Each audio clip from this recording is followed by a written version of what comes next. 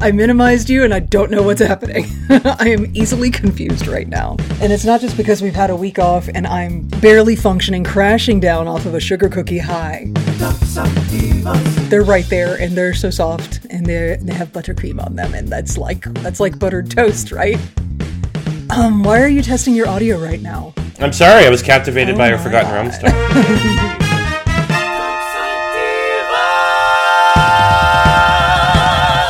Anyway, so hey, happy mid-liminal space, non-existent time in between Christmas and New Year's, Christopher. This is the weirdest week of the year. Easily. I don't know what day it is. I barely know what time it is. My tummy is full of butter. What's happening? That's for me all week. So I live next to a lot of hotels. Uh-huh. Right? Oh, no. And my partner's apps have been exploding because he's a handsome guy. And, oh, yeah. You know, there's lots of men's with their, my wife is away. Do you have time in like 10 minutes to get together? You know, that sort of thing.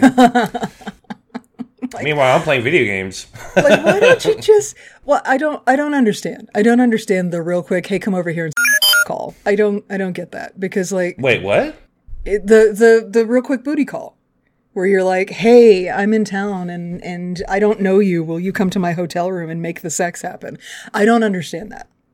Mm-hmm. Because isn't rubbing one out on your own just easier? Less of a hassle? Look, let's be honest. Less dangerous. Less dangerous.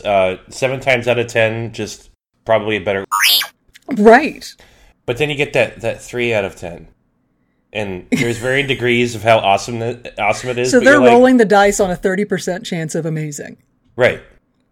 Okay. I mean, I guess if you're going to gamble, those are decent odds. Yeah. And, you know, I personally like to...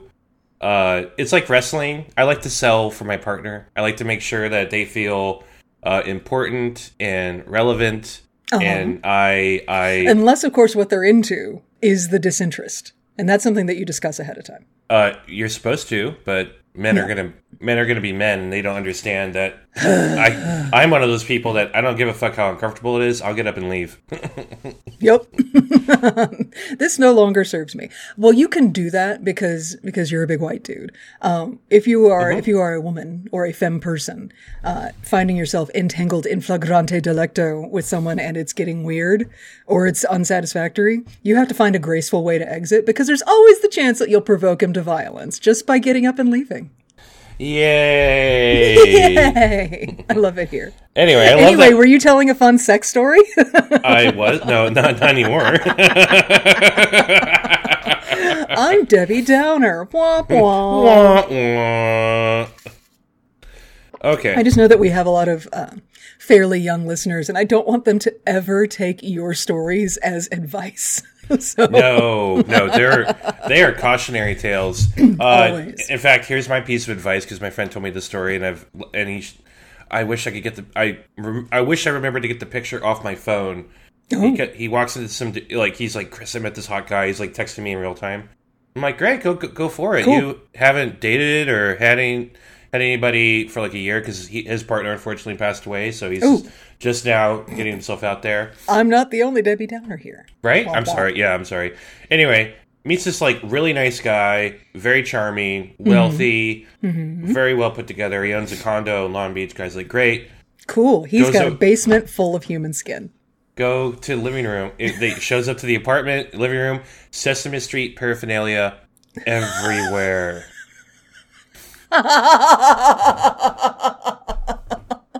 How are you supposed to get anything going with the dead-eyed stare of Muppets? He had a life-size Big Birds. No! Yeah. And my friend was wise to say, because I was going to ask a question, so are you going to fuck on top of it? What?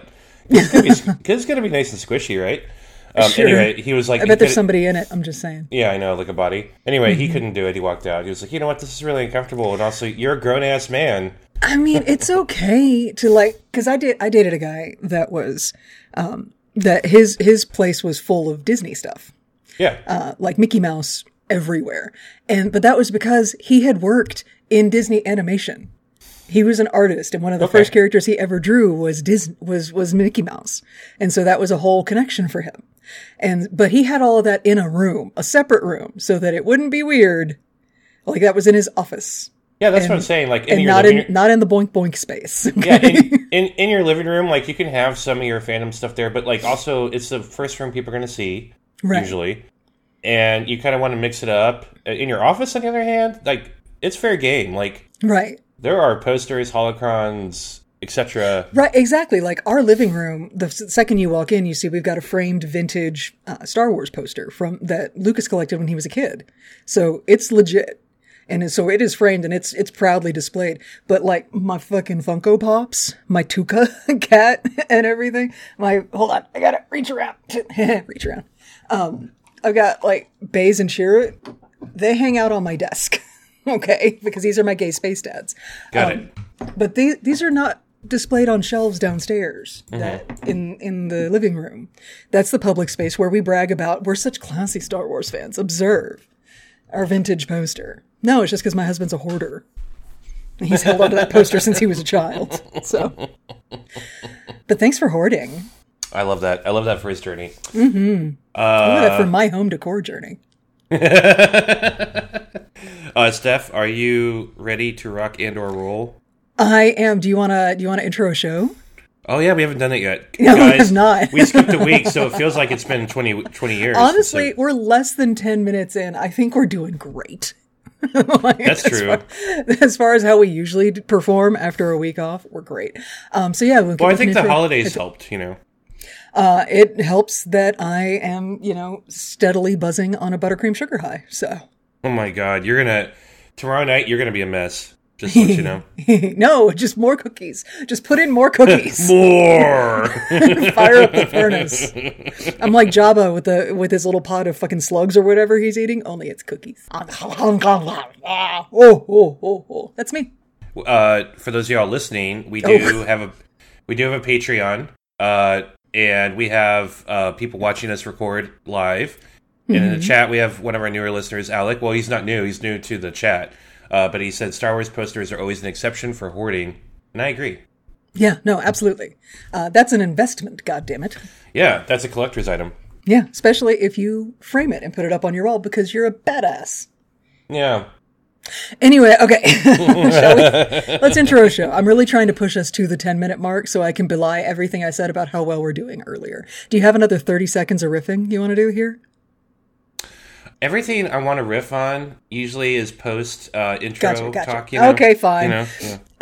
Then let's do it. Hey, everybody. Welcome back to Dark Side Divas, the podcast where a woman and a gay man express their opinions about Star Wars. My name is Stephanie. I'm the woman half of the show, and my blood is, I'd say, 60% buttercream right now. Happy holidays. Hey everybody, I am that homo. My God, Leox is hot, but I respect him and I respect who he is and his identity, so it's all respectful. But God damn it, sexual. Same. And Steph, in just a couple of moments, they will be loose, coming right behind us.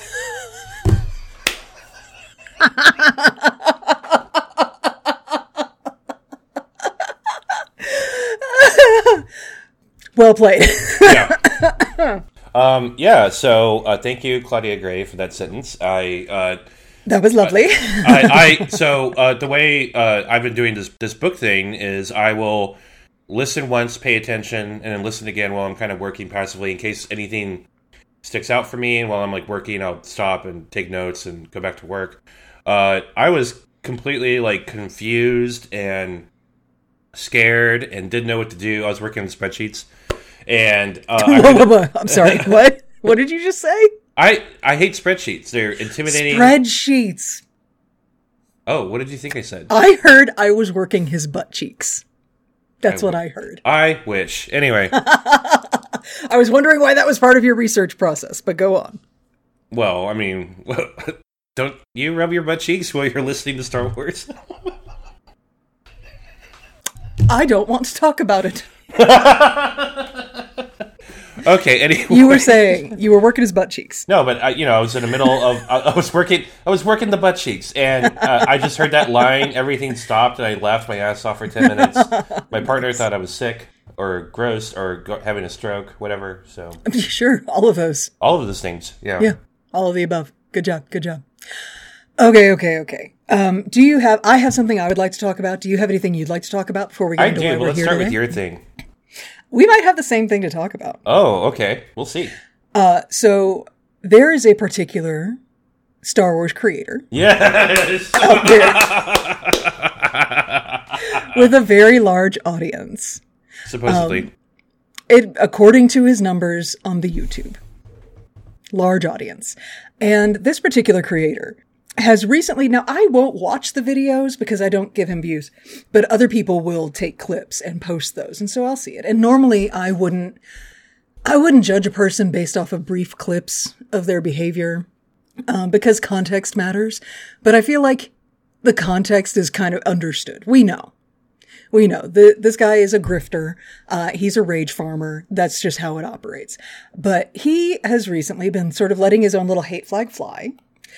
He was ranting about all these new fans in Star Wars. Because, Chris, back in the day, for the old fans, the 90s and the early 2000s. Oh, God damn it. I'm sorry, honey. That's back in the day. This is the Star Wars fandom. That ain't back in the day. That's Gen 2. Okay?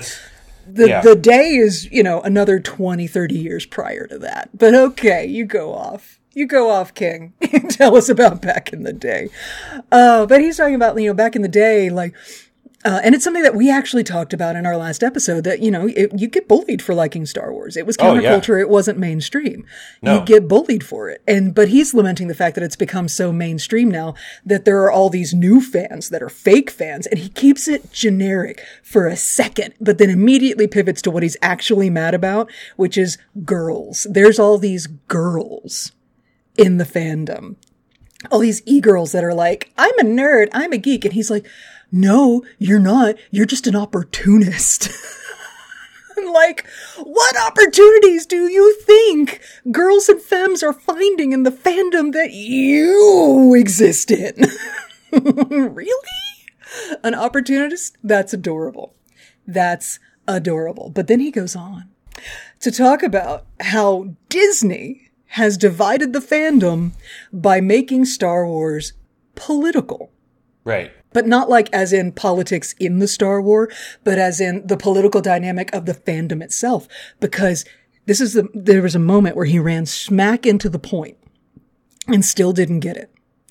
Because he's like, if you like the sequels, then it's like you're at one end of the political spectrum. But if you don't like the sequels, it's like you're at the other end of the political spectrum. And Disney did that. This is Disney's fault. What political spectrum?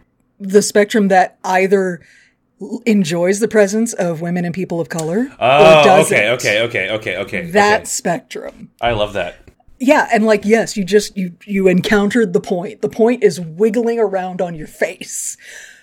That is true. Because honestly, the sequel trilogy, if we're being real with ourselves, is just a retelling of the original trilogy because Star Wars rhymes, right? Yeah, but also there were people of color, not enough in my opinion, but there were people of color and strong female characters in the original trilogy. It's just that they were undercut by terrible stereotypes and slave outfits and all that fun stuff. Exactly. Yeah. They were undermined just enough, and they were not the main character.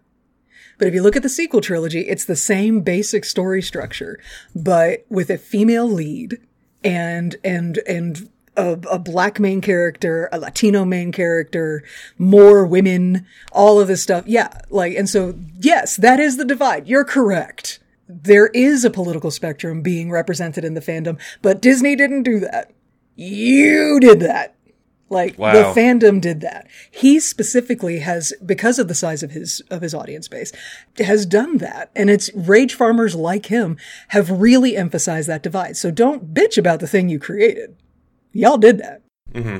But anyway, all of that is to emphasize the sort of, the audacity of creators, of him specifically, but creators like him, and the size of the influence that creators like him wield to say that he's going to get his ass sued into fucking oblivion soon. Oh yeah. See, that's the angle I was going to go with. Yeah, so I was saying I cleaned up my Discord. I am no longer in 40 different fucking Discord channels. I don't know how you do that. I can barely manage ours. I've narrowed it down to 15. Well, Good look, job. not every Discord is as active as ours, so that's nice. But one of the Discords I'm in is the Podwans Discord, which is actually really cool. And they were chatting about the whole situation with that guy, and there was something that I read that kind of locked into me, and I went onto Twitter. I've been staying off social media a lot for the past week and a half. It's been nice. I just make like a shitty 5-minute TikTok video, move on with my day. So the guy uses some kind of AI tool to create a likeness of Luke Skywalker. And Mark Hamill's like, somebody asked Mark Hamill, did he get permission, blah, blah, blah. Of course not. He didn't get permission. No. He's creating basically a fan fiction film of his own version of I don't fucking care. But he's just bold as brass posting screenshots and stuff of his AI deepfake use of Mark Hamill's likeness to embody Luke Skywalker in this. Yeah. Yeah, so he makes a sad me, Mark Hamill doesn't like me video, which is totally more clickbait, rage farming, as Steph said. Absolutely, yeah. But he says something on both video and social media that I thought was interesting. He says the fan film is funded by a nonprofit, and he's Canadian. Okay, Well, nonprofits in Canada are supposed to do something, like, as in, like, feed the homeless, like, serve people. Okay. You're not supposed to keep the money for yourself and do something stupid like a fan film. That's a felony. So he just admitted to a crime as well? In the United States, the rules are a little murkier there. Right. But other countries like Canada have very specific rules about that. So as I saw, naturally I found not Star Wars lawyer Chris, but a Star Wars fan who happens to be a practicing attorney in commercial and contract law, and he was like, "Oh, that's interesting. Somebody should call Canada." And just Canada, just the whole thing. You just pick up the Maple Leaf phone and get through. Canada. Yeah, that's how you do that. You summon Canada. Yeah. So he had a really interesting Twitter thread on that topic. Anyway, nice. I think unfortunately 2024 is going to be the year that bigotry is going to be really, really loud because we're going through its death We're going throes. to crescendo this year, for real. And I think content creators like that dude, they're gonna be so upset when we have new Star Wars content this year. I'm sure the best thing people can do is just not talk about him, block him, move on with your day. Don't even screenshot him and share him on Twitter because that really doesn't help y'all. We just spent like 10 minutes talking about him on our podcast. How do you feel about that? Yeah, but we're talking about how he's probably at some point going to get sued and go to jail, which I'm happy to talk about that. But that's all to say. We're talking about this to justify what I'm saying right now. Just ignore him. Just block him. The best thing you can do is just walk away and ignore him. Because and look, people will say this to me all the time when I'm dealing with fucking misogynists and racists and stuff on the TikTok. They'll be like, just don't engage with the bullies. I'm like, no, they came to my yard. Yeah. They came to me and started talking shit to me. So I'm going to mock them mercilessly and ask them, what do you mean? And get them to explain themselves ad nauseum, thus boosting all of my content. But that's not the same thing as not promoting rage farming content, because that's all it is. They want their fans angry. They want people to be like, oh my God, I'm so fired up over this. So they'll keep clicking and keep viewing and keep sharing. It is about the money.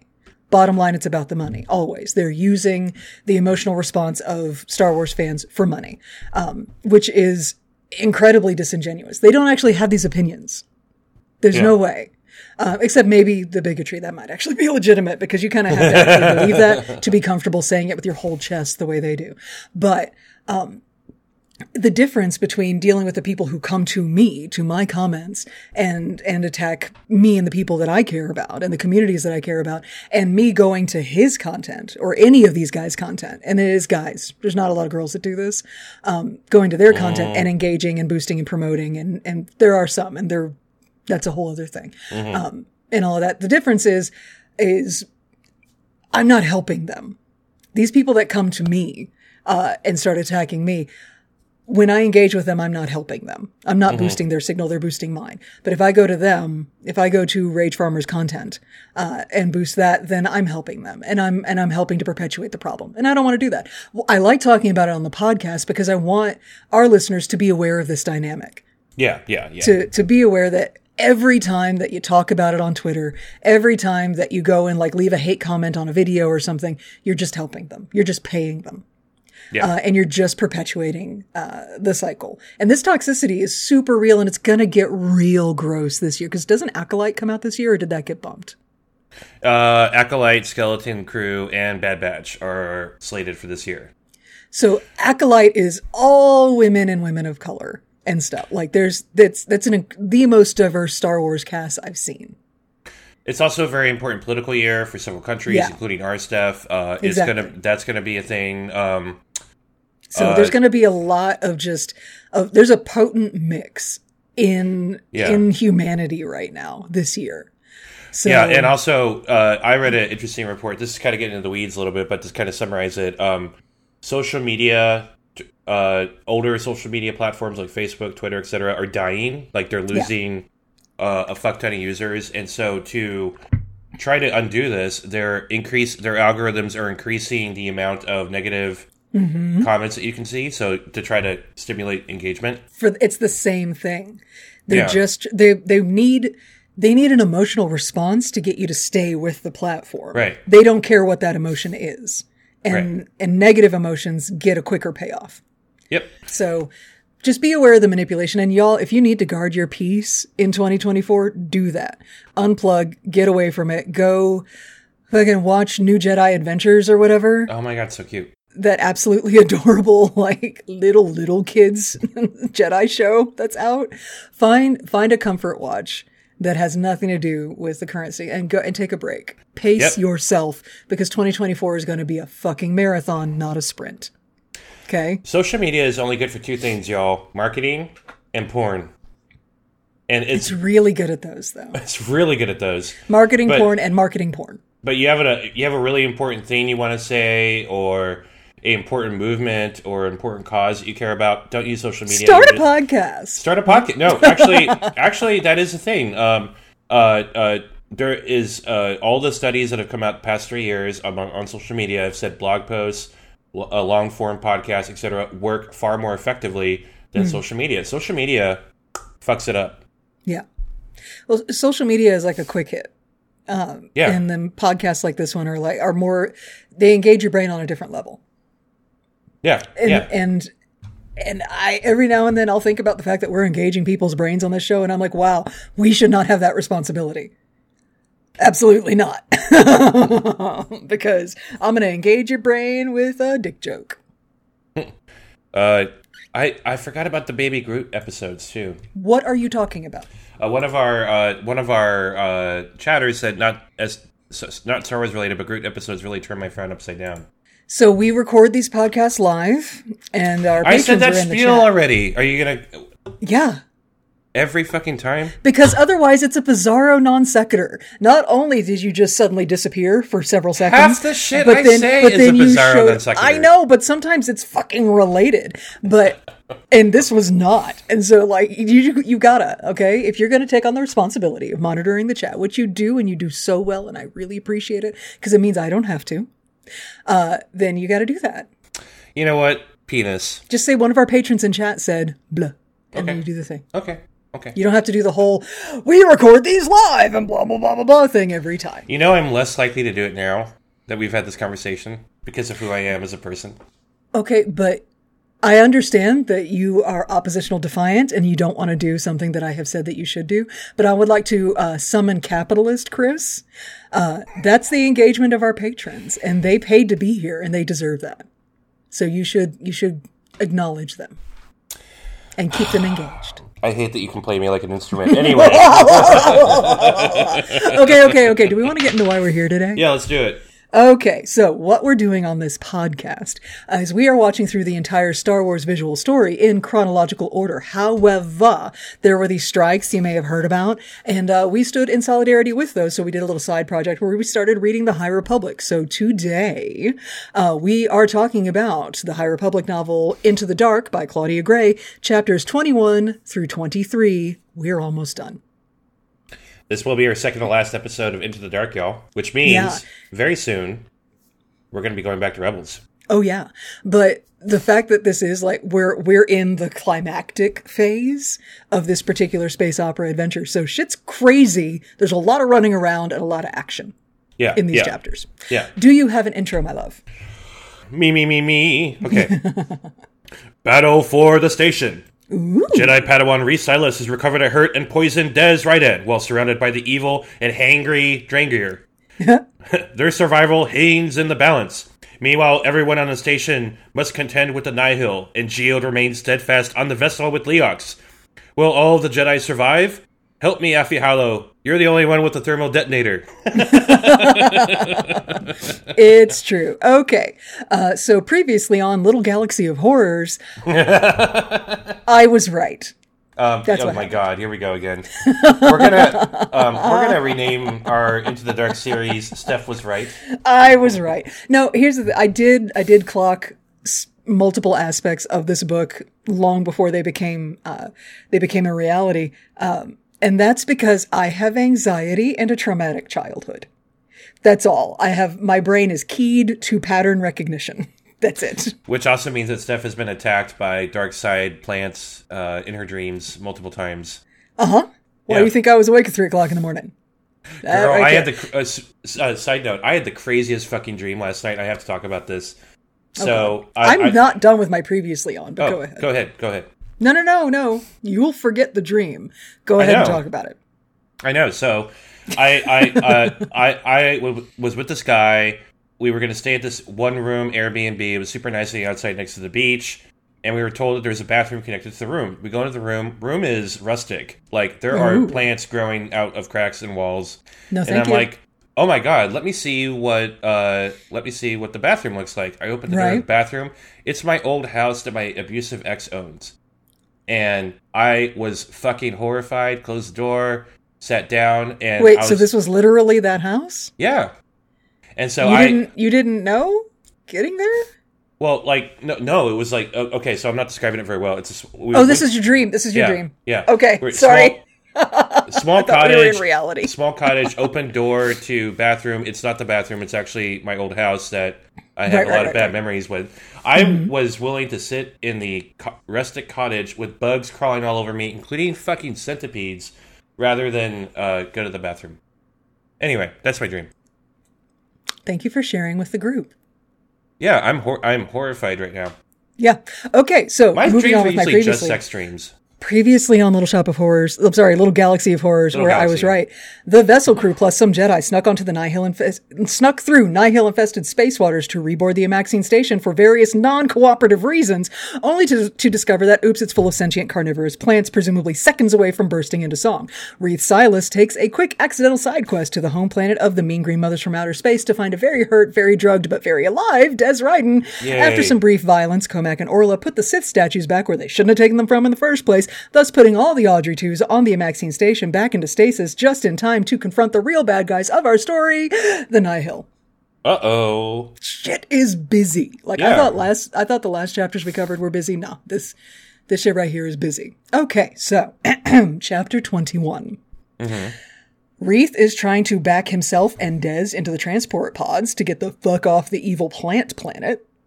Like you do. Because he's pretty sure that this is like a loop transport. It's like a people mover from the Amaxine station to the Drengir planet. People mover. Yeah.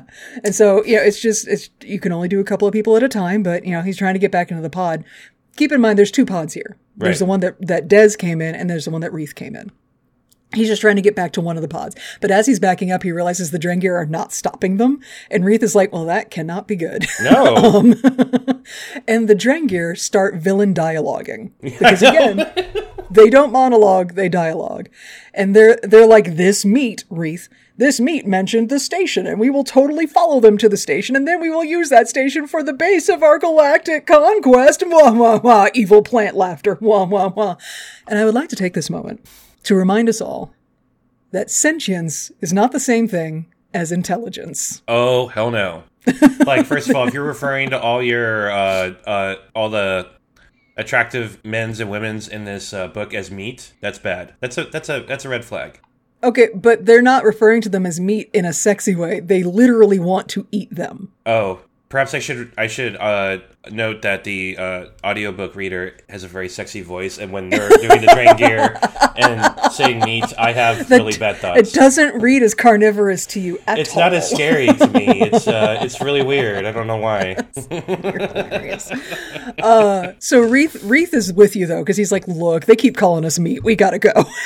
This is bad. He's creeped out by it. So he's like, I'm going to go and we're going to get in this pod. And the plants are like, we're totally going to follow you. And Reith is like, fine, follow us. We've got friends on the station. And the plants are like, wah ha ha ha, we'll eat them too. I'm paraphrasing the whole conversation here. So Reith nudges Des into the pod, hits some buttons, and they're taking off, and he knows that the Drengir are right behind them. Anyway, Cut to Comac, Orla, and Haig pointing a blaster at them like a dumbass. Again, sentience not the same thing as intelligence. Haig is an elderly Zabrak Nihil, and he thinks his blaster does something. I don't know why. Like, he was on the station when Comac did his fucking Jesus act before. But okay. So he's got this blaster and he's going to shoot at them. And I'm reading this thinking they're Jedi. They're just going to deflect the shots because they've got their sabers out. Mm-hmm. But no, Orla's like, actually, I can flex bigger than that. God damn it, Orla. Right. She pulls a Kylo Ren and just holds up her hand and stops the blaster bolt in midair. Well, slows it down. Enough for them to just sort of step around it and look at him like, the fuck? Is that what you're doing today? Okay. And then she lets the blaster bolt go and it hits the wall behind them. I have a question, though. Weren't we scared of blaster bolts hitting the walls in the station a while back? I exactly have that in my notes. Like, what happened to the magnetized walls? Right. And you know what? Fast and Furious, Star Wars. We just have to fucking move on. We just have to. But, like, I thought that was a big problem, that we shouldn't let that happen. But okay, whatever. Well, I told myself, considering the number of Nihil, would a blaster bolt bouncing around the walls be such a bad thing? I don't know. Right. But also, I feel like with the number of heavily armed idiots coming into this station in the next few chapters, I feel like Claudia Gray had to just sort of hand wave that particular plot point away. Yeah. Because there was no way to manage it. Because there was just gonna be stray blaster bolts. That was just true. So then maybe it shouldn't have been introduced as a plot element in the first place. But I don't write Star Wars novels. I have never written a Star Wars novel, so I don't fucking know. Anyway, so they start walking towards Haig, and Comac is all, what the fuck, Haig? Like, we helped you, and you do this? And Haig is like, oh yeah, sure, you helped us. He says, quote, it suited your vanity to be the great and wise, saving the poor and helpless. But the Nihil are poor no longer, and we have never been helpless. Ugh. Ooh. That's crazy. And he's got this, like, seething anger. And Comac is taken aback by it, because Comac doesn't realize that the Nihil are a cult. Well, neither do a lot of members of the Nihil. That's the thing right. That's the thing that does become apparent later in the series is the Nihil. There are your Marauder, we're trying to murder everybody group and take their shit, and then there's the other people that believe, and those people are fucking crazy. Right, and we will see in this chapter that we have some believers here. Like, Haig is a believer. He has got some rage. Yeah. Against the Jedi and what they represent and the Republic and all of that shit. But he tells them, because again, sentience not the same thing as intelligence, he tells them all about how apparently his cloud, and he and Nan, lost their trawl. So I'm guessing whatever stuff that they had looted and robbed and pillaged from the galaxy, they lost it in the Legacy Run disaster. But now, if they go back, because if they go back empty-handed, they're fucked. They might get fucking kicked out of the Nihil. And when you get kicked out of the Nihil, you die. We know that. Yep. From you the get previous asked to leave by way of being spaced. Yeah, you get escorted to oblivion. But now, if they can come back and be like, hey, here is this badass space station and also these Jedi, then they'll be fine. They'll get back in the good graces of the Nihil in general. And he shoots the controls of the door behind Orla and Comac. And I feel like it's not described, but in my mind, Orla and Comac look at Haig, look at the door that just closed behind them, and look back at Haig. And it's a very much a, I'm not locked in here with you, you're locked in here with me moment. Yeah, or he's trying at least. Well, no, that's them to him. Yeah. They're like, dude, you just locked yourself in here with us. That was dumb, what you just did. But he's like, your sorcery cannot save you. And Orla's like, we don't need sorcery. We have lightsabers. Well, Haig she literally says that, y'all. And Haig radios to the Nihil back on the warship, tells them that there are intruders on the station and 2 of them are Jedi and that there's been movement detected in the transport areas. And Comac's like, transport? Huh? What? Yeah, question mark, Comac. You'll figure it out. And then there's a response from the ship that's like, cool, send somebody to investigate the transport areas. We're gonna, and hold the Jedi, we're sending a team to help with the extermination. Yay! Yay! More Nihil are incoming. But meanwhile, back to Affy and her plot to blackmail her foster mother. This one, bless her, she's just trying to take pictures of like smuggler's code on the walls and stuff, but she keeps hearing shit, like Jedi fighting shit, off in somewhere in the space station. So this section opens with, quote, Affy didn't want to leave her mission unfinished, but the Jedi were already in trouble. That meant Leox and Geode might be too. Right. Because fuck them Jedi. She does not care if the Jedi are in trouble. And it's either because fuck them or because they can get out of it. They're Jedi. They can get out of it, but also the vessel crew's her family, so she's going to care more about them. Exactly. Mm-hmm. She only cares about Leox and Geode. So she doesn't give a fuck what's going on with the Jedi, except that it might be putting the vessel crew in danger. Right. So she's like, fuck, okay, I guess I gotta go deal with this. And Geode must be protected at all costs, right, Steph? He's made of rock. I think he's fine. My God. He's fine. Okay, fine. I don't know a lot about the biology of Vintians, but I'm thinking he's, like, he could probably be spaced and be fine. Like, for you know, I've never thought about that. Okay. He just reads as durable to me for some reason. He's foundational.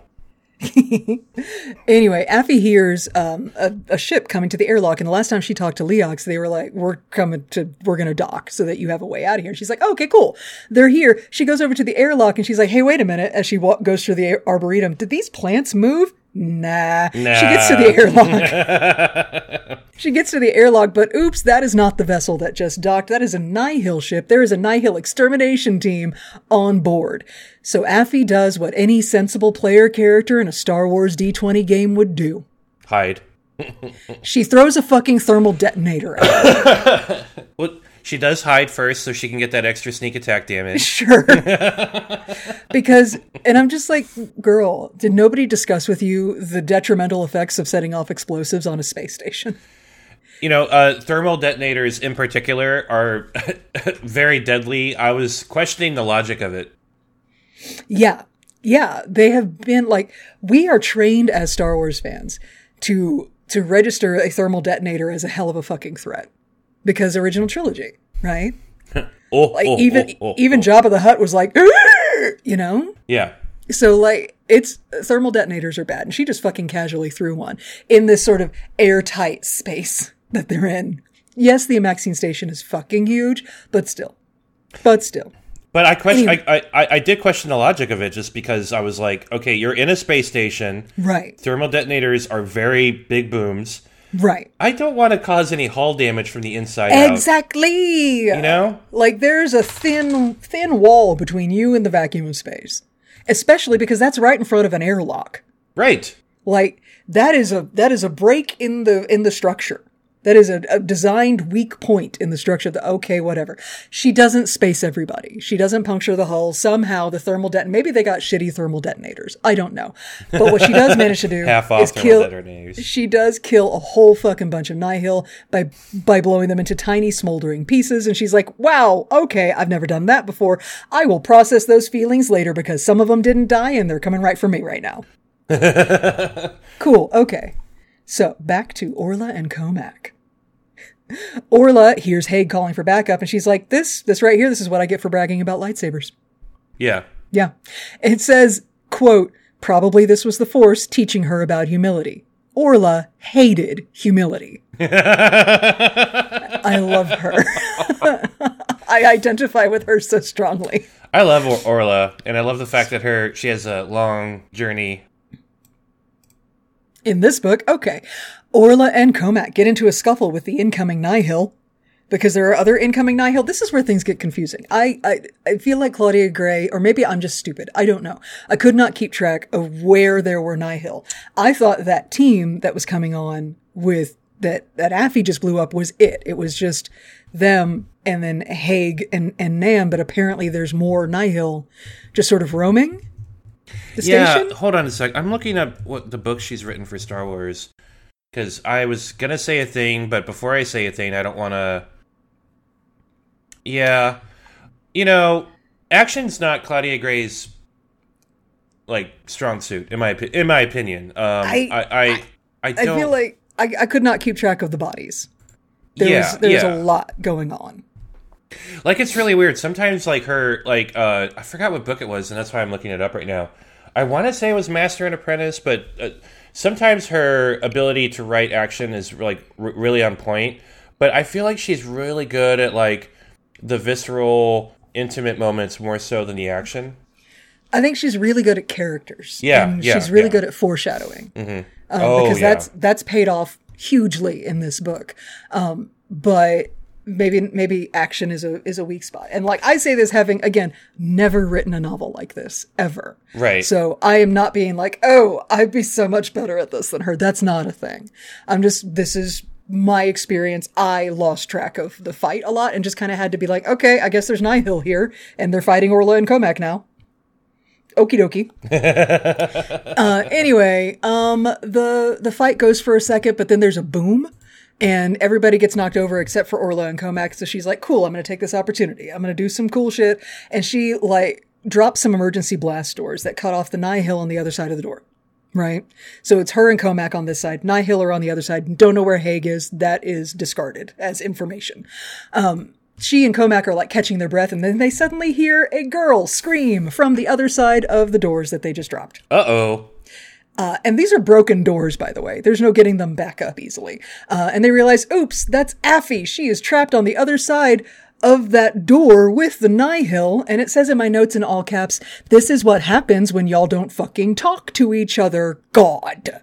Well, yeah, there's definitely the party is split, and that's the problem.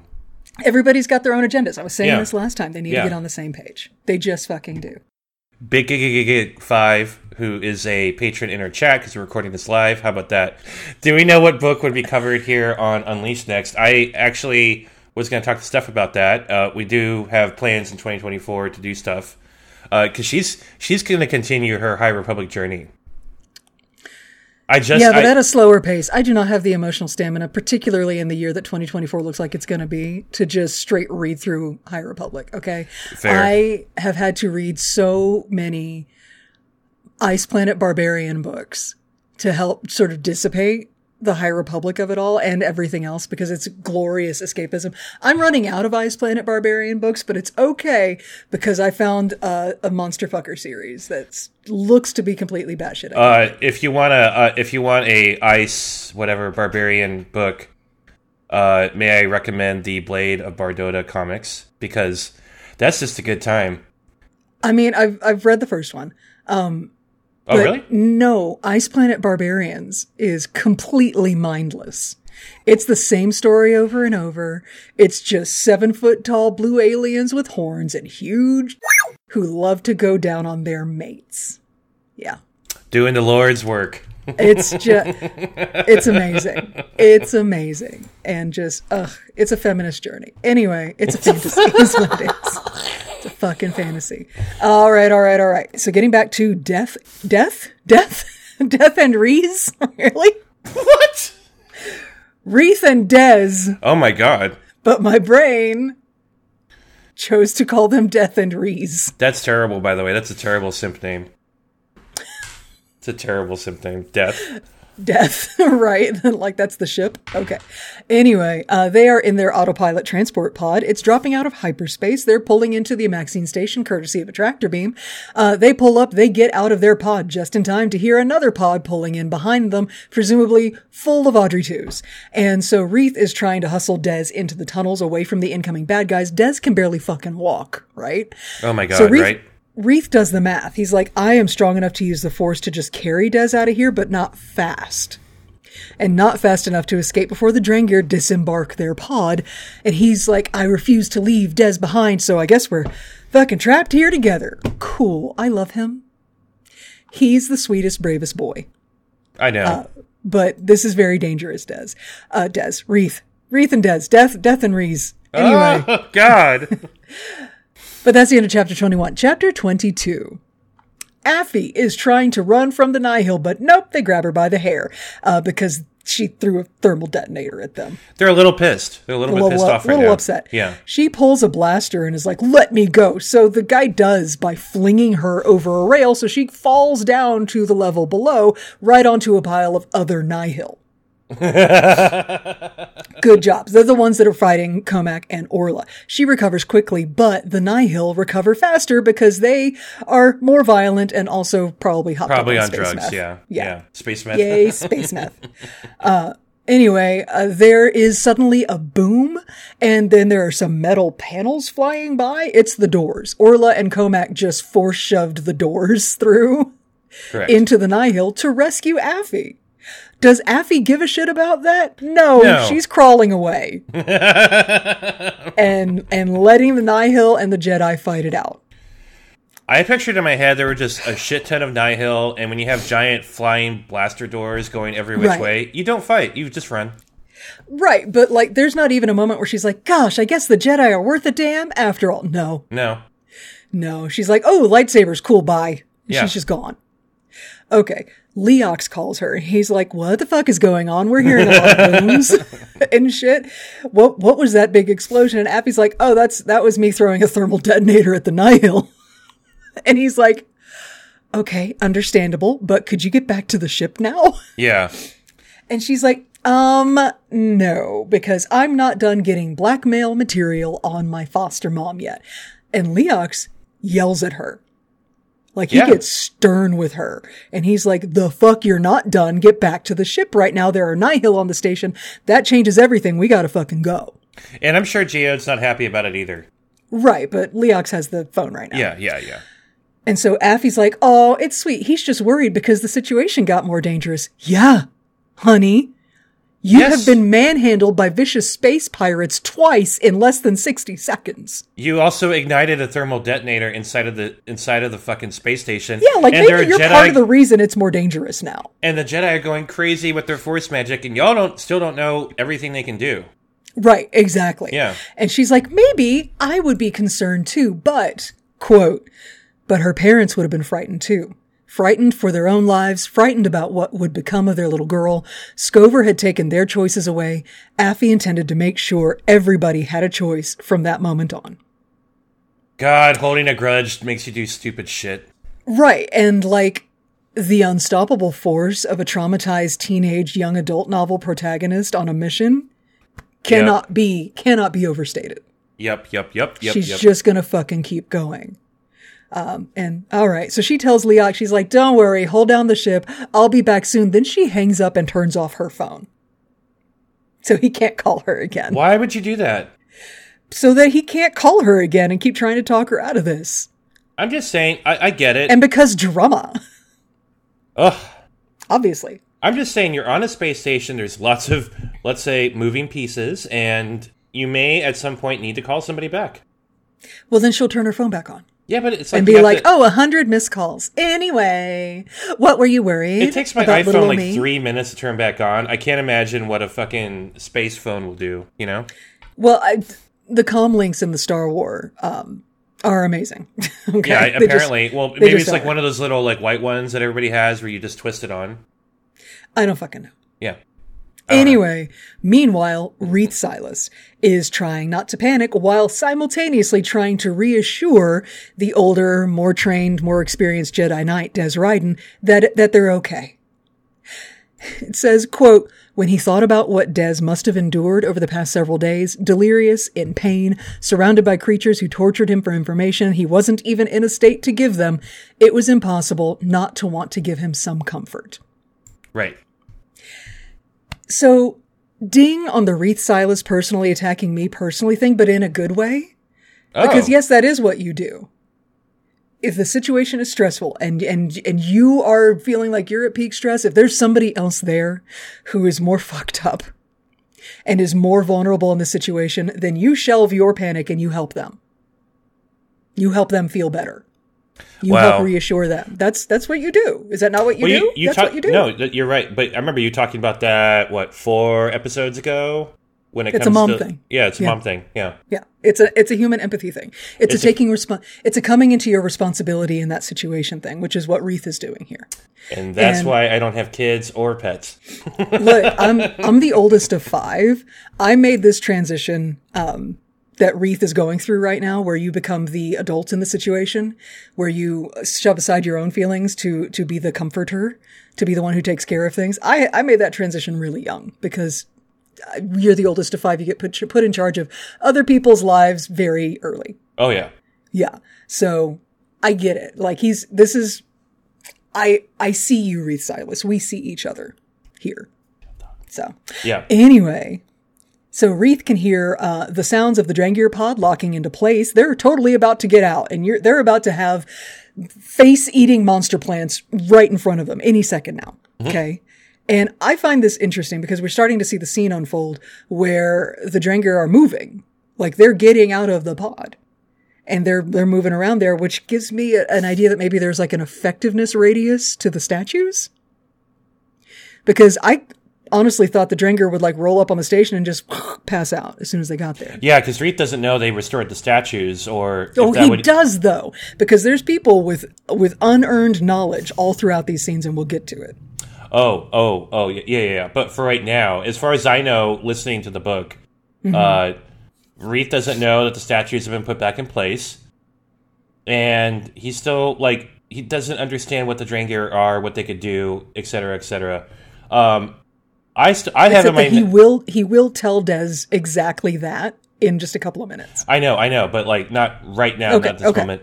And I have in my notes, at least repeated over 100 times, Reath used the Force.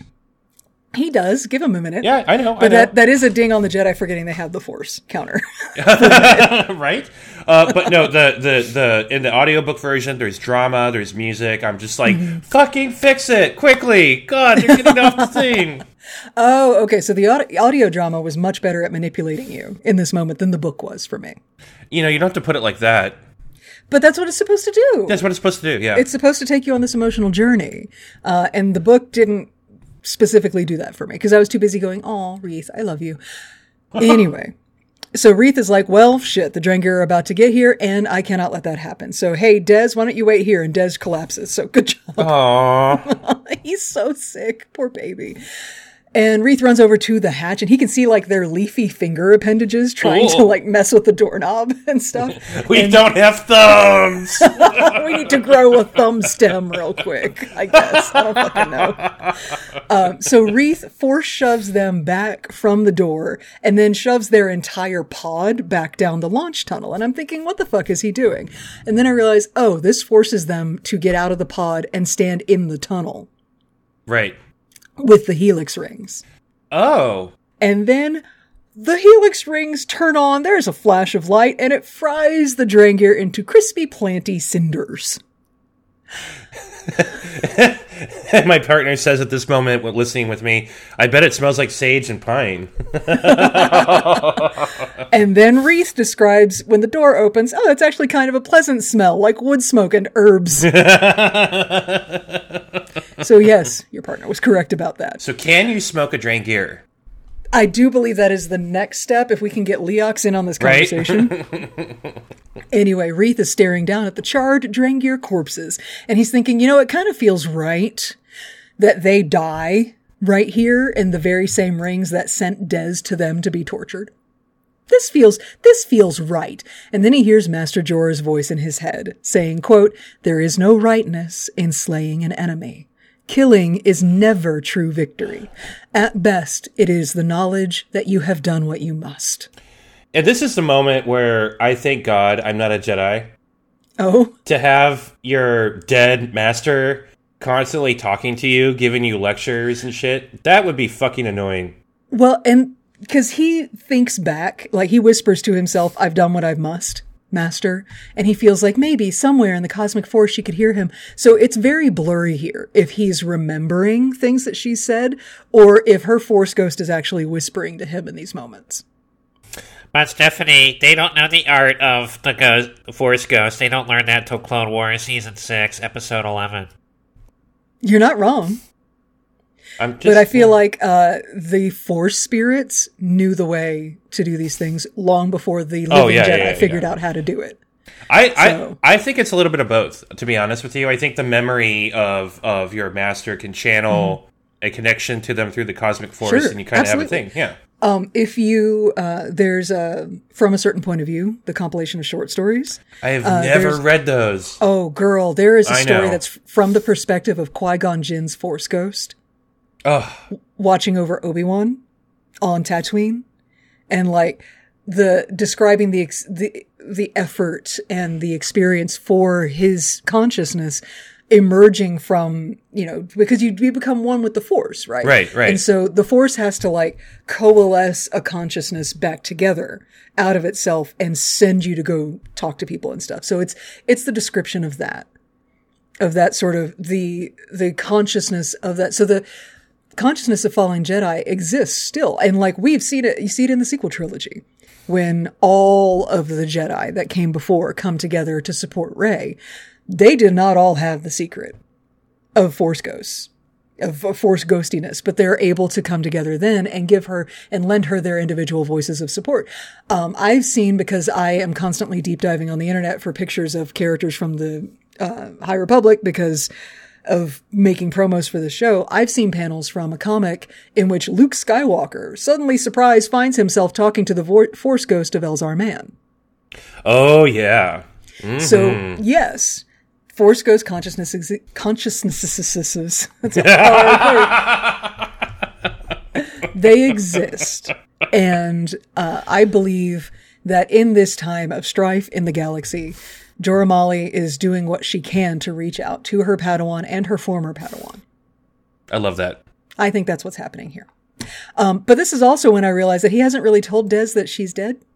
Not really. God damn it. I think he actually at some point in all of this has a thought, I should really tell him, but maybe now's not the time. And that's correct. Now is not the time. Thank you. Yeah. Anyway, also, I want to highlight this moment with remembering the teachings of Jorah Mali, where she's telling him that there is no rightness in slaying an enemy. Killing is never the true victory. It is not the Jedi way to kill. It's just fucking not. What makes you say that, Steph? Was there a particular TikTok that got launched? I knew this was going to come up. So there is a feature on TikTok, y'all, that shows you, a year ago today, 2 years ago today, here's what you were posting. It's like the Facebook Memories thing, but it's for TikTok. And a year ago at this time, we were talking about Revenge of the Sith. Specifically, Order 66 was going down.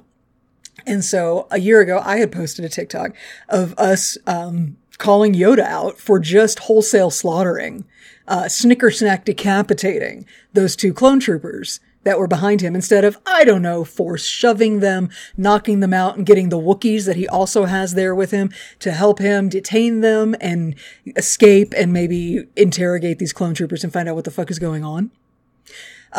And sure, Yoda was in a state, okay, because he had just felt all of the other Jedi simultaneously dying, but he's a Jedi Master and he's 900 years old. He's supposed to be better than that. And so that was essentially what our video said. And the Yoda apologists that flocked to that comment section to defend his murder in that moment was just thank you. I rang the dinner bell for you to come and boost my content, so appreciate that. But also, we disagree. We just disagree. And moments like this, where Master Joramali is saying killing is not the true victory. At best, all you have is the knowledge that you did what you had to do. But if you are a Jedi Master, there's other ways. It's not the Jedi way to kill. It's just fucking not. This supports my take on the situation. Here's the thing that pissed me off about that. And I'm sorry we're sidetracking so far from the book right now, y'all, but it's still Star Wars related. Everybody's like, but Yoda didn't know about the chips because the chips didn't exist yet because Revenge of the Sith, blah, blah, blah. Right. Most of these fucking people are the same people that say, well, George Lucas planned everything. He planned the Clone Wars. He planned blah, blah, blah. So technically, because George Lucas plans everything, right? He doesn't write the script last minute on a legal pad when he's filming something. He knew about the chips, but he still chose to write that. So which is it? Which is it? Did he not know? Did nobody know about the chips? Were the chips not a thing until Clone Wars? Or were the chips planned way in advance and he just decided to disregard that as a particular plot point and have Jedi Masters just slaughter people? I have very complicated feelings about Yoda. When we get to the end of Phase 2 High Republic, those feelings are going to be extremely complicated. Oh my. Oh yeah. But let me just say, I love Yoda. He's just a mess. And Orla's a better Jedi. There, I said it. Well, I think Yoda's on a journey. I think Yoda's on a journey. And there is something to be said for fallibility in your powerful characters. Like, we're going to see over these, assuming we ever, stop sidebarring and actually get back to the book, we're going to see over this. These Jedi fuck up. They fucked up before when they took the statues off of the station. They're trying to fix it by putting them back. They fucked up by closing that door and locking Affy on the other side. Oh shit. And they have to fix that. There's a lot of fucking up and fixing it and then fucking it up again. But I love that. And so, yeah, it's like, even though they have phenomenal cosmic space monk wizard powers, they can still fuck up. But Yoda gets held up as the paragon of all that is Jedi. And we are solidly on record on this podcast as having issues with Yoda. Mm-hmm. Mm-hmm. All through the prequels, all through Clone Wars. Fucking Yoda, really? You what, Yoda? Like, love you, but what? So, anyway, I just wanted to emphasize, killing is not the Jedi way. A Jedi should find every other option, exhaust every other path up to, I had to kill the motherfucker. And that's why Anakin Skywalker was so problematic, because kill the motherfucker was top of his option tree 9 times out of 10. So, but they let that continue because of you know what? Go back and listen to our Clone Wars episodes. Okay. Getting back to this. So, Orla and Comac are like, I just got done. They're fighting these Nihil or whatever. And Orla's thinking, gosh, I hope Affy's okay. Don't know where she is. I'm a little too busy fighting a bunch of Nihil right now to check on her. There's a lot of Nihil, but 2 Jedi Masters is also a lot. So right. The Nihil are like, and they run. Like, there's a retreat. And it's definitely a runaway to go get bigger, badder guns and more people situation. It's not a disorganized scatter. It's a tactical advancement to the rear. They're going to they're backing up to go get more people. Okay. Yes, I said rear. Anyway, so Orla and Comac have a second. They're like, you know what? We need to get the kids and get the fuck off of this station. Where's Affy? Looking around. Oh no. Comac senses her that she ran deeper into the station, and Orla is like, fucking, Affy is running off to go do stuff that she doesn't want us, the Jedi, to know about. Uh-oh. And Orla's like, I don't know what it is. I don't fucking care. We need to get them and go. I love Orla. Very practical. Meanwhile, Des Ryden. He's looking around. He's like, oh shit, I guess we're really back on the Amaxine station, huh? Because remember, he's drugged. He's drugged up. He's concussed. He's just hurt.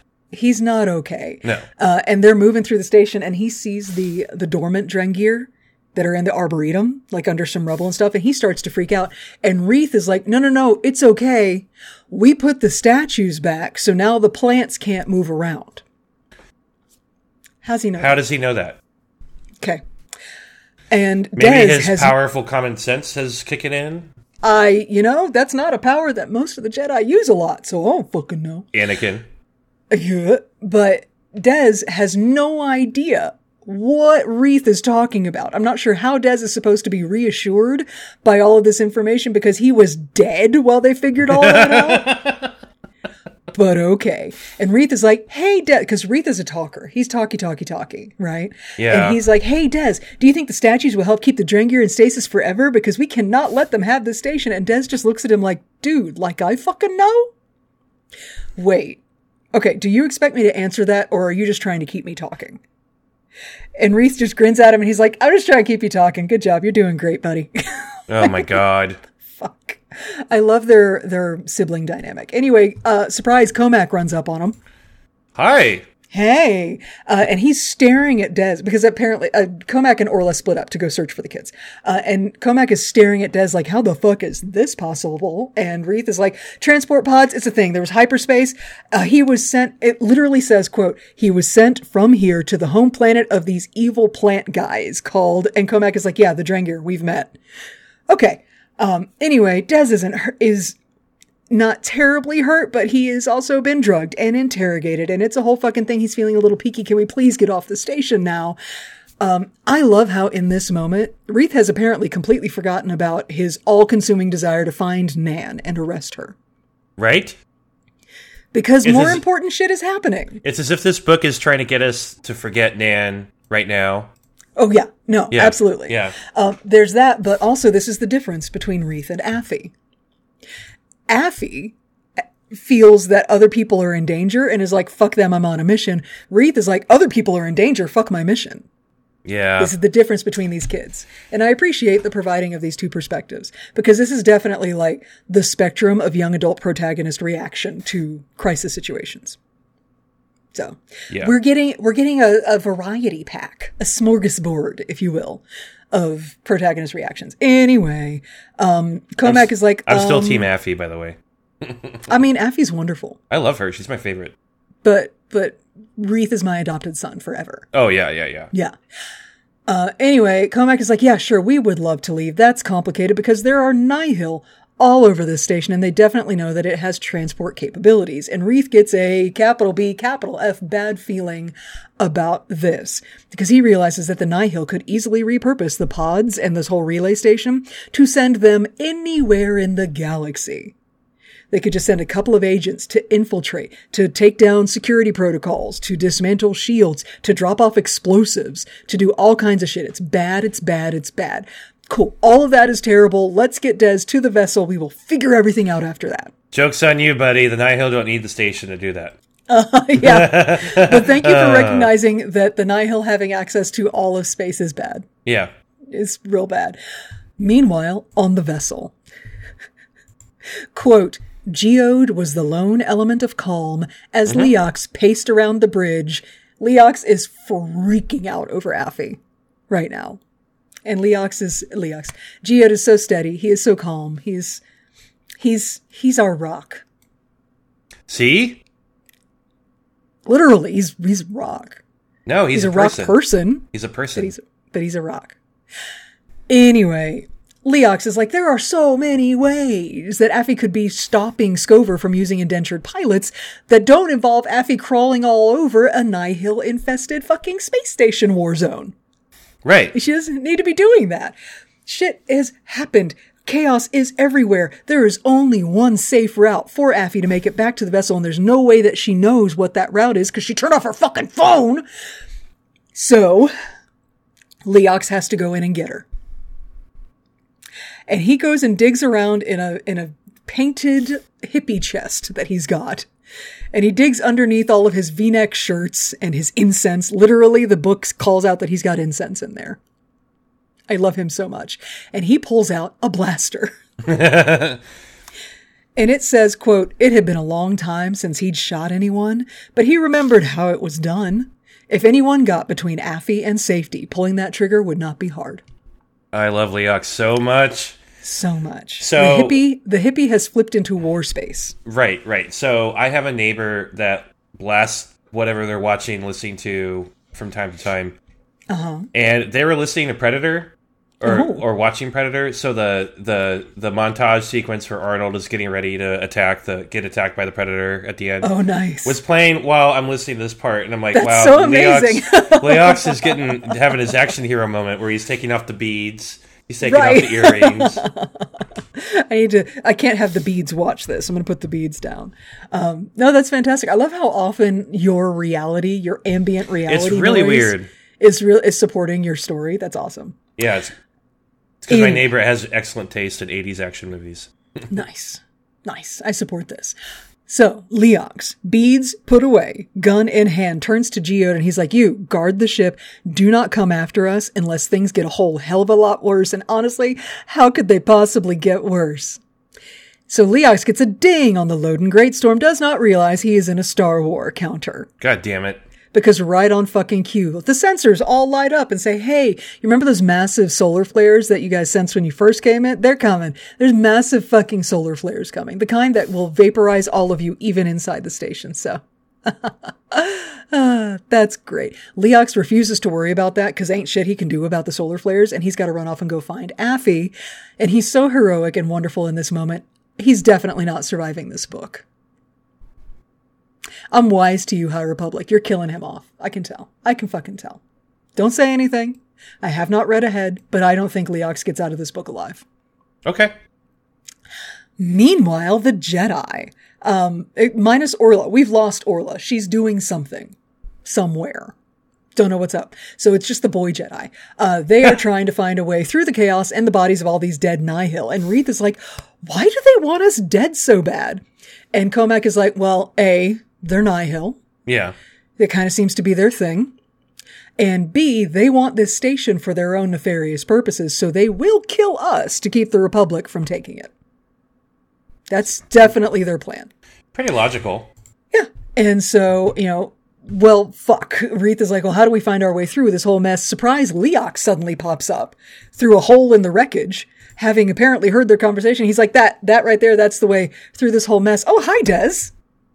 How are you? Because he didn't realize they brought Des back. Comac is scolding Leox for not staying in the ship for his own safety.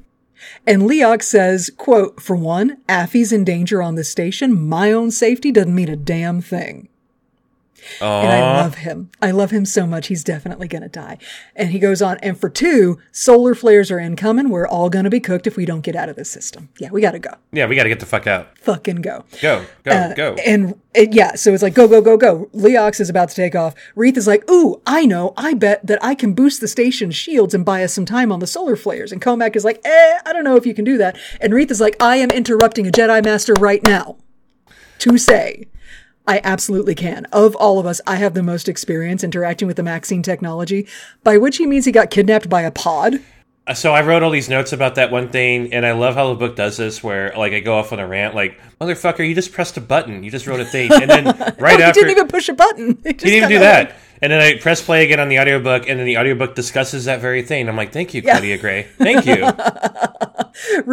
Reath's... This is just like earlier when they realized that he had the most experience with starship repair on their way out to this station. And that was just because he took a Starship Repair 101 class. So now he has the most experience with the Maxine technology because he got kidnapped by a pod earlier. Oops. That's it. But it's still more experience than Comac's got. So, okay. Comac is like, you know what? Fine. Go for it. Sure. Go deal with the shields. I will take Des back to the vessel. They split up. Okay. Reath runs off. He finds the shield controls, does something that kind of feels like maybe it boosted the shields. I don't know, because again, he doesn't actually know anything about this technology.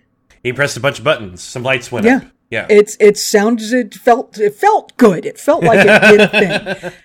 And he's about to head back to the vessel and he hears a voice say, "Don't move." Uh-oh. Oh, hi, Nan, with her blaster pointed right at Wreath. We forgot all about you, honey. Cool. I had to picture in my head, like, she's standing in a doorway, her hair is everywhere, her outfit is popping, she's wearing a cape right now, and why not? Like, this is her badass, like, big villain reveal moment.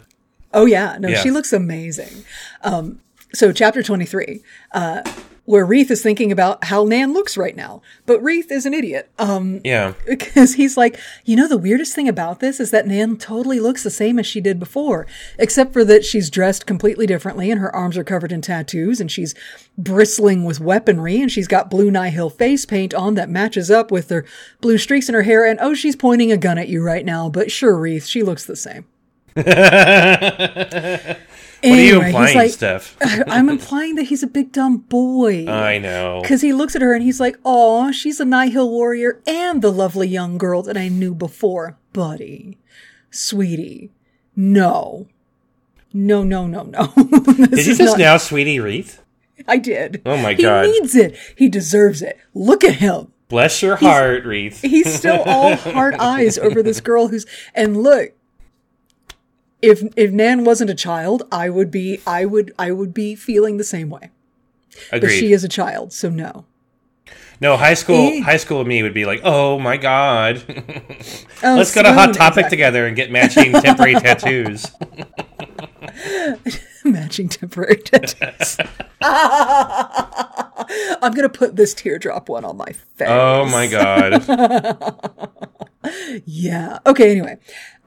So Wreath can't help but notice that she has not shot him yet. So he's like, now's my chance to talk to her, because that's what he does. This is becoming Wreath's go-to tactic when dealing with enemies, is to just talk them to death. And honestly, I do the same thing in role-playing games. You guys can ask Chris, who is often my DM. This is what I do. I'm like, hold on, I got some charisma rolls to make here. I'm gonna talk my way out of this. Just you watch. Anyway, so he's like, Nan, everything you told me was true about your parents dying and everything, except you left out the part that it was the Nihil who rescued you. Ooh. And Nan's like, close, but no. Quote, our family joined the Nihil together. They offered us a chance for a better life than we could have ever had otherwise. My mother and father were proud of their choice. I'm proud of their choice. Ooh. Cool. So she's I'm a villain. Yeah, she's a bad guy. Wreath, you got to quit thinking of her as anything but what she is. Anyway, it turns out her parents died in a Nihil raid, and Haig took her in and taught her how to fart.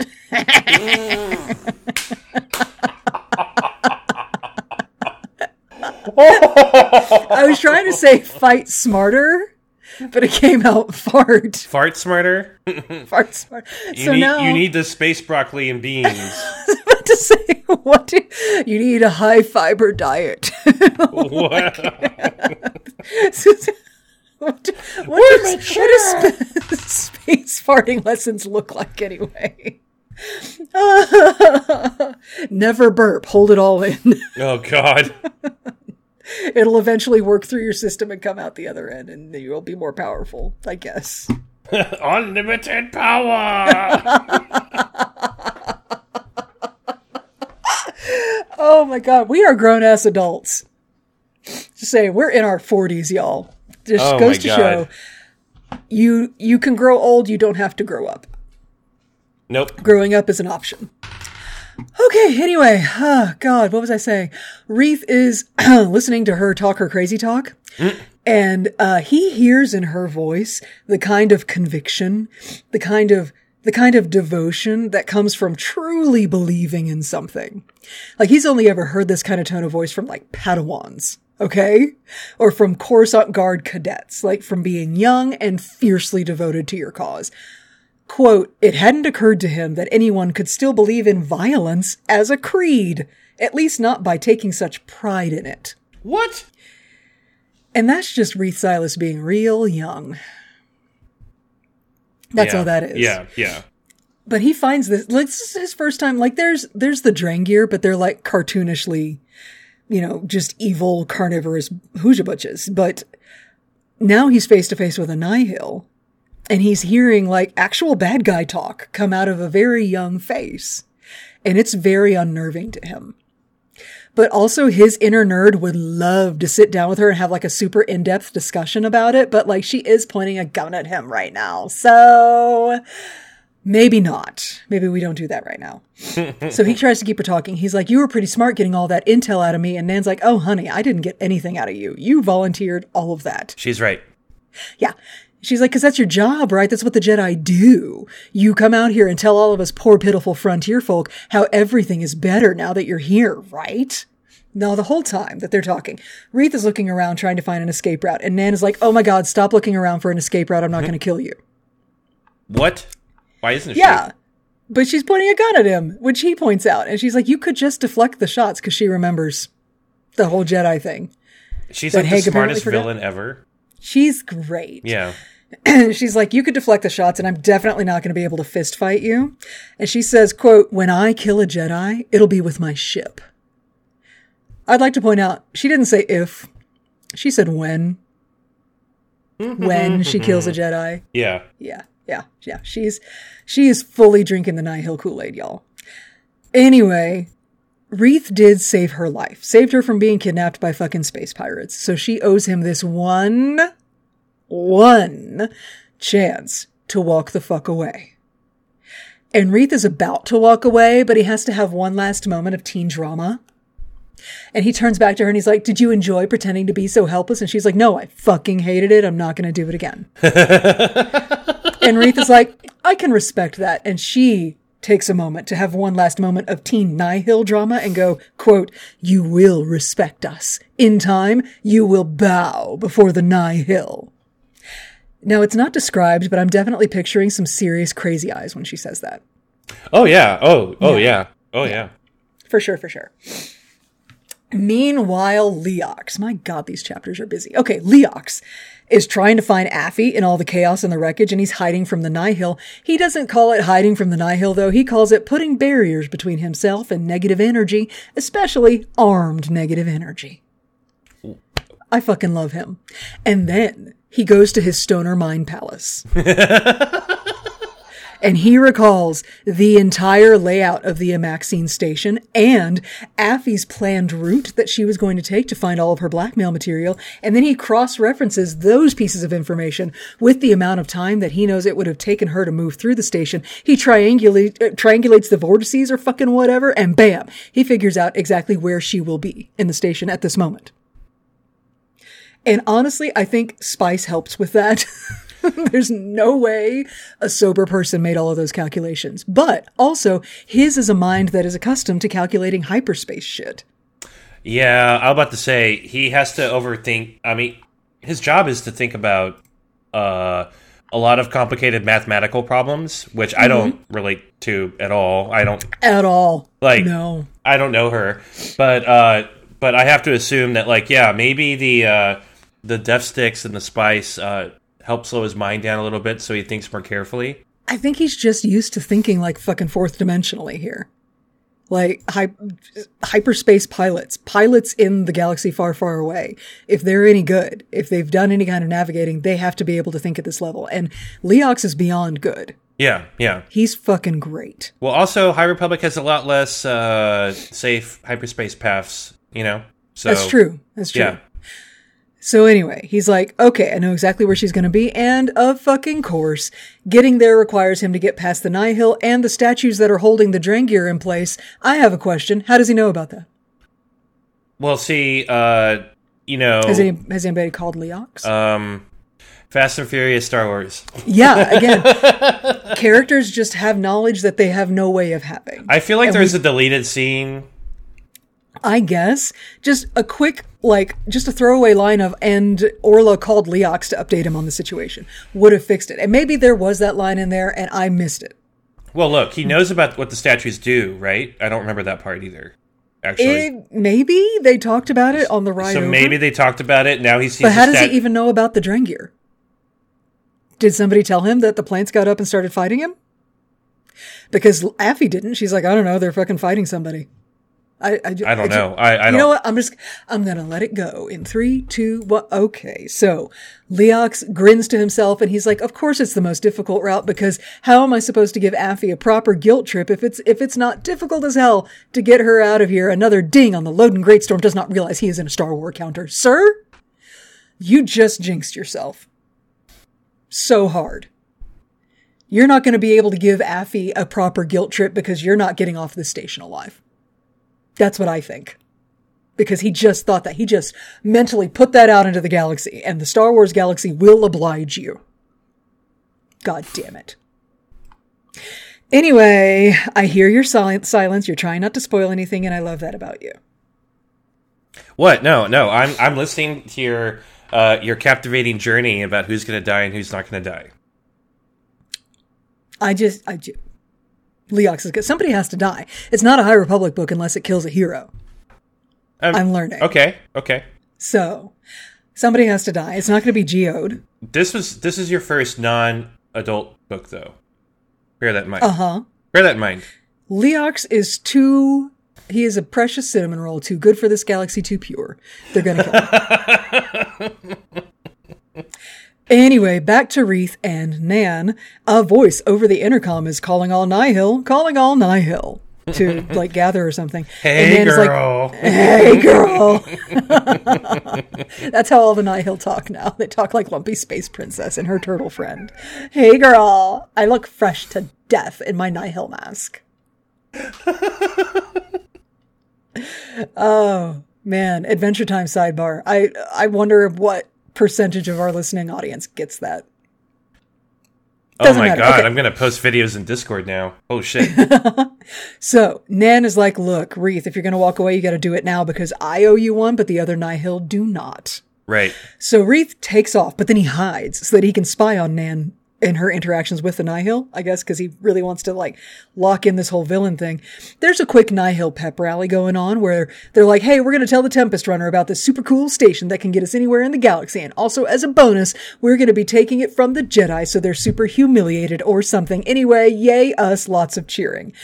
And Reeth thinks, quote, the Drengir believe they can use this station to wreak havoc across the galaxy.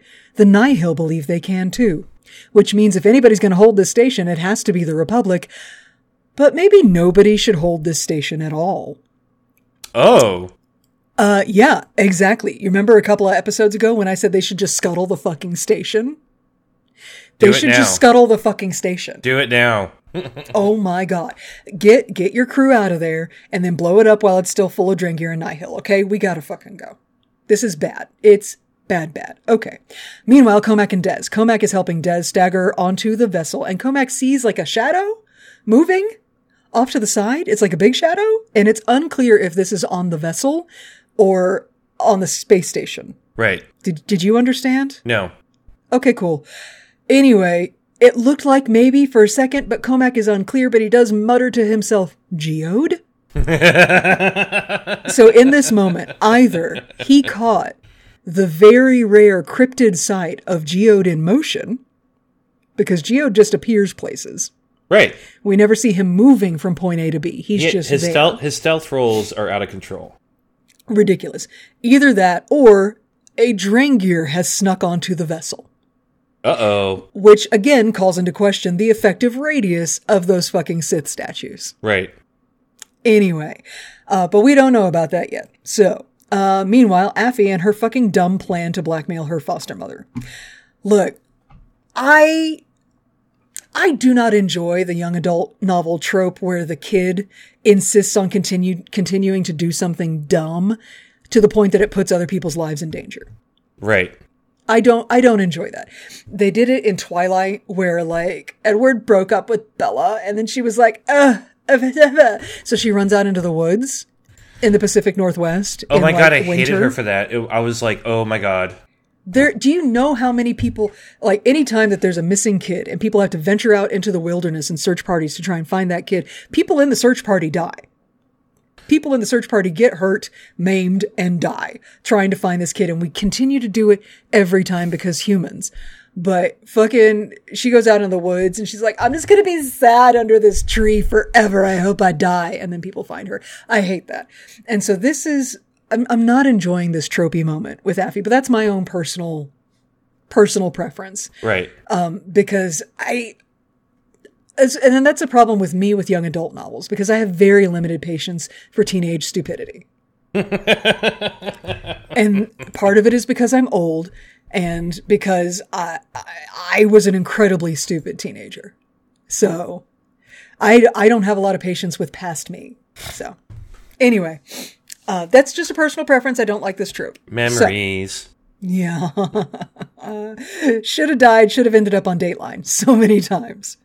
So many times. Okay, so Affy, for some fucking reason, her route to blackmail gold requires that she climb up a super high, very narrow ladder covered in very slippery vines to get to her next blackmail destination. And look, I love Affy. I love her as a character, and I enjoy reading about her, but I did not need 7 paragraphs of her mental justifications for climbing this ladder right now. But we counted, I counted, we get 7 paragraphs. This is a reprieve from madness, I think. Sure. But it frustrates me to no end. Like when I'm reading books and it's like all this shit's happening. Hey, let's walk through a forest and describe the forest for an entire chapter. Right. I fucking hate that. I'm like, it is not in my opinion. In my opinion, I don't think you're a better writer for doing that. I don't think you're a fucking genius. It just shows how boring you are. That you think that would be that you honestly think that would be interesting. Tolkien. Yeah, I'm looking at you, Tolkien. Sorry. And look, Frank Herbert does the same shit sometimes. It's really annoying. I really hate it. Yeah. And I get that they're doing a pacing thing, like da da da da da da da da. We're running and we're doing action and quiet moment to contemplate this ladder. And sure, I just would prefer to stay. Like, I will put the book down if I need a break from the frenetic pace. I don't need you to tell me. You don't need to build something in. Right. Like, don't tell me when to take a break. I will tell me when to take a break. Okay? Don't fucking impose your break on me. I really think this says more about me right now. I know. I'm about to say we're gonna move forward. This is therapy. So, okay, we'll write this down and we'll talk about this with our therapist. Okay. God. So she's struggling to get up this ladder, and she's really way fucking up there. And then all of a sudden, surprise, Leox's head pokes up at the bottom of the ladder, and he's calling her name. She's like, "What the fuck are you doing here?" And he's like, "I'm getting you off of the station." And she's like, "No, I'm not done. I still need to get more blackmail shit." And he's like, "It doesn't matter because the Drengir want the station." And again, how does he know about the Drengir? Does she know about the Drengir? She doesn't say who the fuck are the Drengir.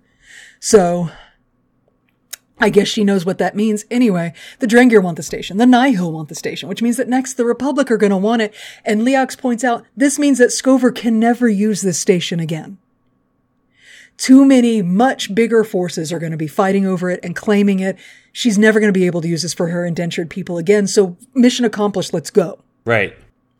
And Affy's like, actually, no, that's not enough. Mission not accomplished. I still need more. And Leox says, quote, "You're not trying to save the pilots any longer. If that was all this was about, you'd have started down that ladder already. What you're trying to do is save Scover's soul. That's not your job, Affy. Only Scover herself can do that." Ugh. And like, Leox with the fucking lesson. Because, yeah, you cannot make people do the right thing. You cannot make people change. They're the only ones that can do that. All you can do is either help them make that change, or if they don't want to make that change, get out. Because they need to do, like, you can't make people do it. You cannot lead them to it. They have to want to do it themselves. I fucking love Leox so much. Right. Leox forever.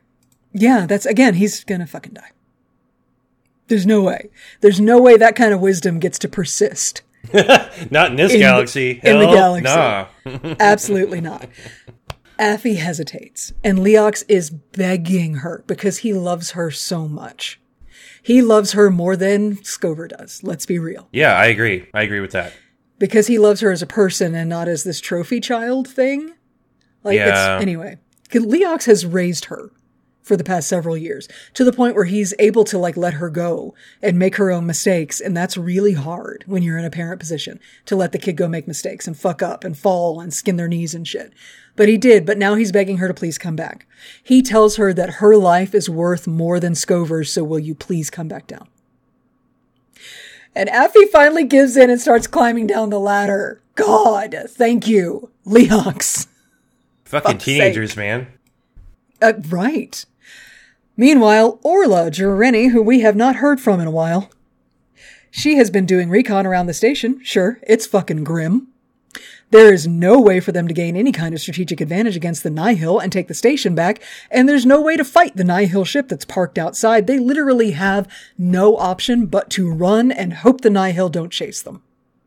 That's it. Yeah. And they still have to find Reeth and Affy and get everybody back to the vessel, but there's just no fucking time. So the best way to buy time from an enemy is a distraction. Yay. To make a mess so big that they have to stop bothering with you to clean it up. And Orla thinks, quote, exactly how much bigger a mess can I make? The place is already on fire. Then it hit Orla. I take a mess that we already cleaned up and make it messy all over again. Oh, God damn it, Jedi. Oh, shit. Oh, no. Oh, shit. Oh, no. She's doing the calculations. She's like, okay. If the Drengir were a bitch for us to fight, and the Nihil were a bitch for us to fight, wouldn't it be better if those bitches just fought each other? Our final thought in chapter 23, and our final thought in this story of the day is, quote, sometimes bottling up the darkness only made it stronger. Sometimes you had to let it go. Let it go. Let it go. Oh, fuck. I wonder what's going to happen next chapter. She's going to go knock over a statue. She's going to let the Drengir loose and hope that the Drengir and the Nihil chew on each other enough for them to get out of here. And that's just been like the theme of these chapters and of this whole crisis has been, well, we fucked up. Let's fix it. Well, we're going to have to fuck it up again. Like, again, it's nice to see that even the almighty Jedi are fallible, but it's frustrating to watch them just keep being fallible, keep fouling. At some point, you're going to learn. Can we? And like, I really appreciate Orla Jareni's improvisational crisis skills, but maybe we stop. Maybe we just don't do that. I love it because it's just going to be bad. But we'll see how bad next time. I will say this. We've only got 3 chapters left in this book. I do not feel we're going to get a satisfactory resolution. It's as if there are more books that happen after. Anyway, but that is the end of chapter 23. So next time we will pick up with chapter 24 and finish Into the Dark. Oh my God. Now, y'all, Steph and I haven't decided, how we're going to do more High Republic coverage, but I would like to continue our journey. But sure. We also have other things we want to do too, like comic books, and there are Star Wars shows on the horizon too. So 2024 is going to be a really busy year. It's true for us, and I'm very excited about that. It's going to be a good time, but it's going to be a lot. So we will revisit the High Republic. It's just not going to be like in a weekly format. It'll probably be like an unleashed recap of an entire book, or something on our YouTubes. Yeah. That's just how that's going to have to be because we got a lot going on. But it's good. It's good. It's good to be busy because it will help distract us from the horrors of reality. From the fall of democracy as we know it. Yay! Presidential election year. Everybody make sure you're registered to vote and please vote. Please vote. And don't vote for fascism. That's bad. You vote how you want, but I'm hoping if you're a listener of this podcast, you can recognize fascism when you see it. Yeah. Anyway. Just go back and listen to all of Clone Wars. If you are a Star Wars fan, you should be able to recognize fascism when you see it because that's what the Star Wars is teaching you about. Period. Yeah. It's trying to teach you how to recognize fascism and to not do a fascism. Unfortunately, sometimes fascism can be kind of hot and live inside of a giant sex toy, but you know. Unfortunately, embezzling money apparently. Well, yeah, obviously, but unfortunately, a lot of the fandom doesn't recognize that coding. It's amazing to me how many people are like, "Wait, hold on, the rebellion aren't America." No, the rebellion's not America. George Lucas will tell you that very clearly in any interview where he's asked about it. No. The Empire's the bad guys. And often that's us. That's America. That's Western civilization. The bad guys. Just saying. I found, because I was doing a bunch of research for the holiday special rewatch that we did, one of the earliest George Lucas interviews about Star Wars was, I didn't like what we did in the Vietnam War, and that inspired me. That is literally his line. It's like, yep. Okay, I can't deal with, it's one thing for you to be like, okay, I'm going to ignore the serious aspects of Star Wars. That's fine.